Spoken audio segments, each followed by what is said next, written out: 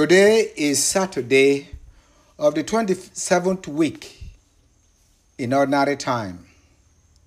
Our readings today are taken from first reading, Joel chapter 4 verses 12 to 21.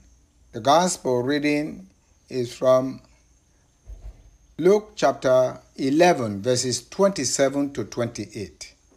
My brothers and sisters, God sees our hearts, and we are going to be accountable for what we have done with our lives. In the first reading of today, the prophet Joel assured his people that there will be judgment upon all the neighboring nations. Fear is in the day of the Lord, in the valley of decision. It is God. We should have fear of God in our lives.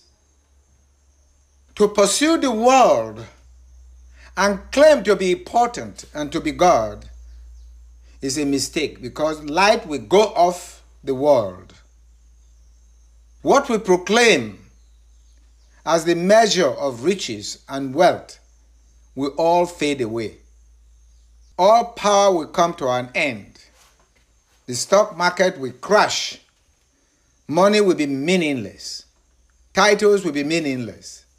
But it's only doing the will of God that will protect us and preserve our lives.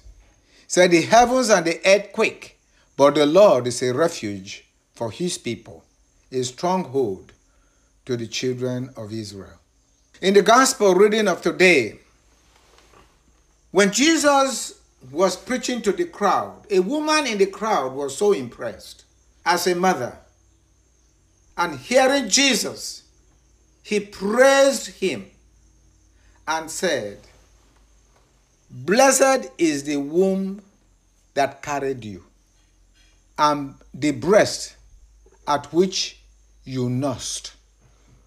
Jesus replied to her and said, "Rather blessed are those who hear the word of God and observe it." That means being important, being from the royal family means nothing.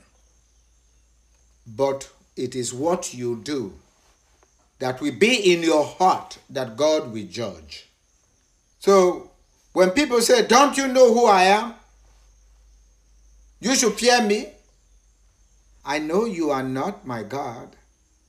Why should I fear you? The answer, it is important.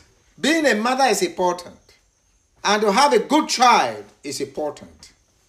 What that child does, in the case of Jesus, pointing out the way to God, pointing out the correct living, is more important than just being born by a woman and nursed by a woman. To live is to do the will of God. Then God will protect and preserve you. Let us pray that our conscience will be in line with God's will for us. Let us pray for the church and for the leaders of the church, that they may fulfill the will of Christ, whose body they are. And St. Callistus, the martyr, did. Give our lives to God, and God will preserve us, will be for us.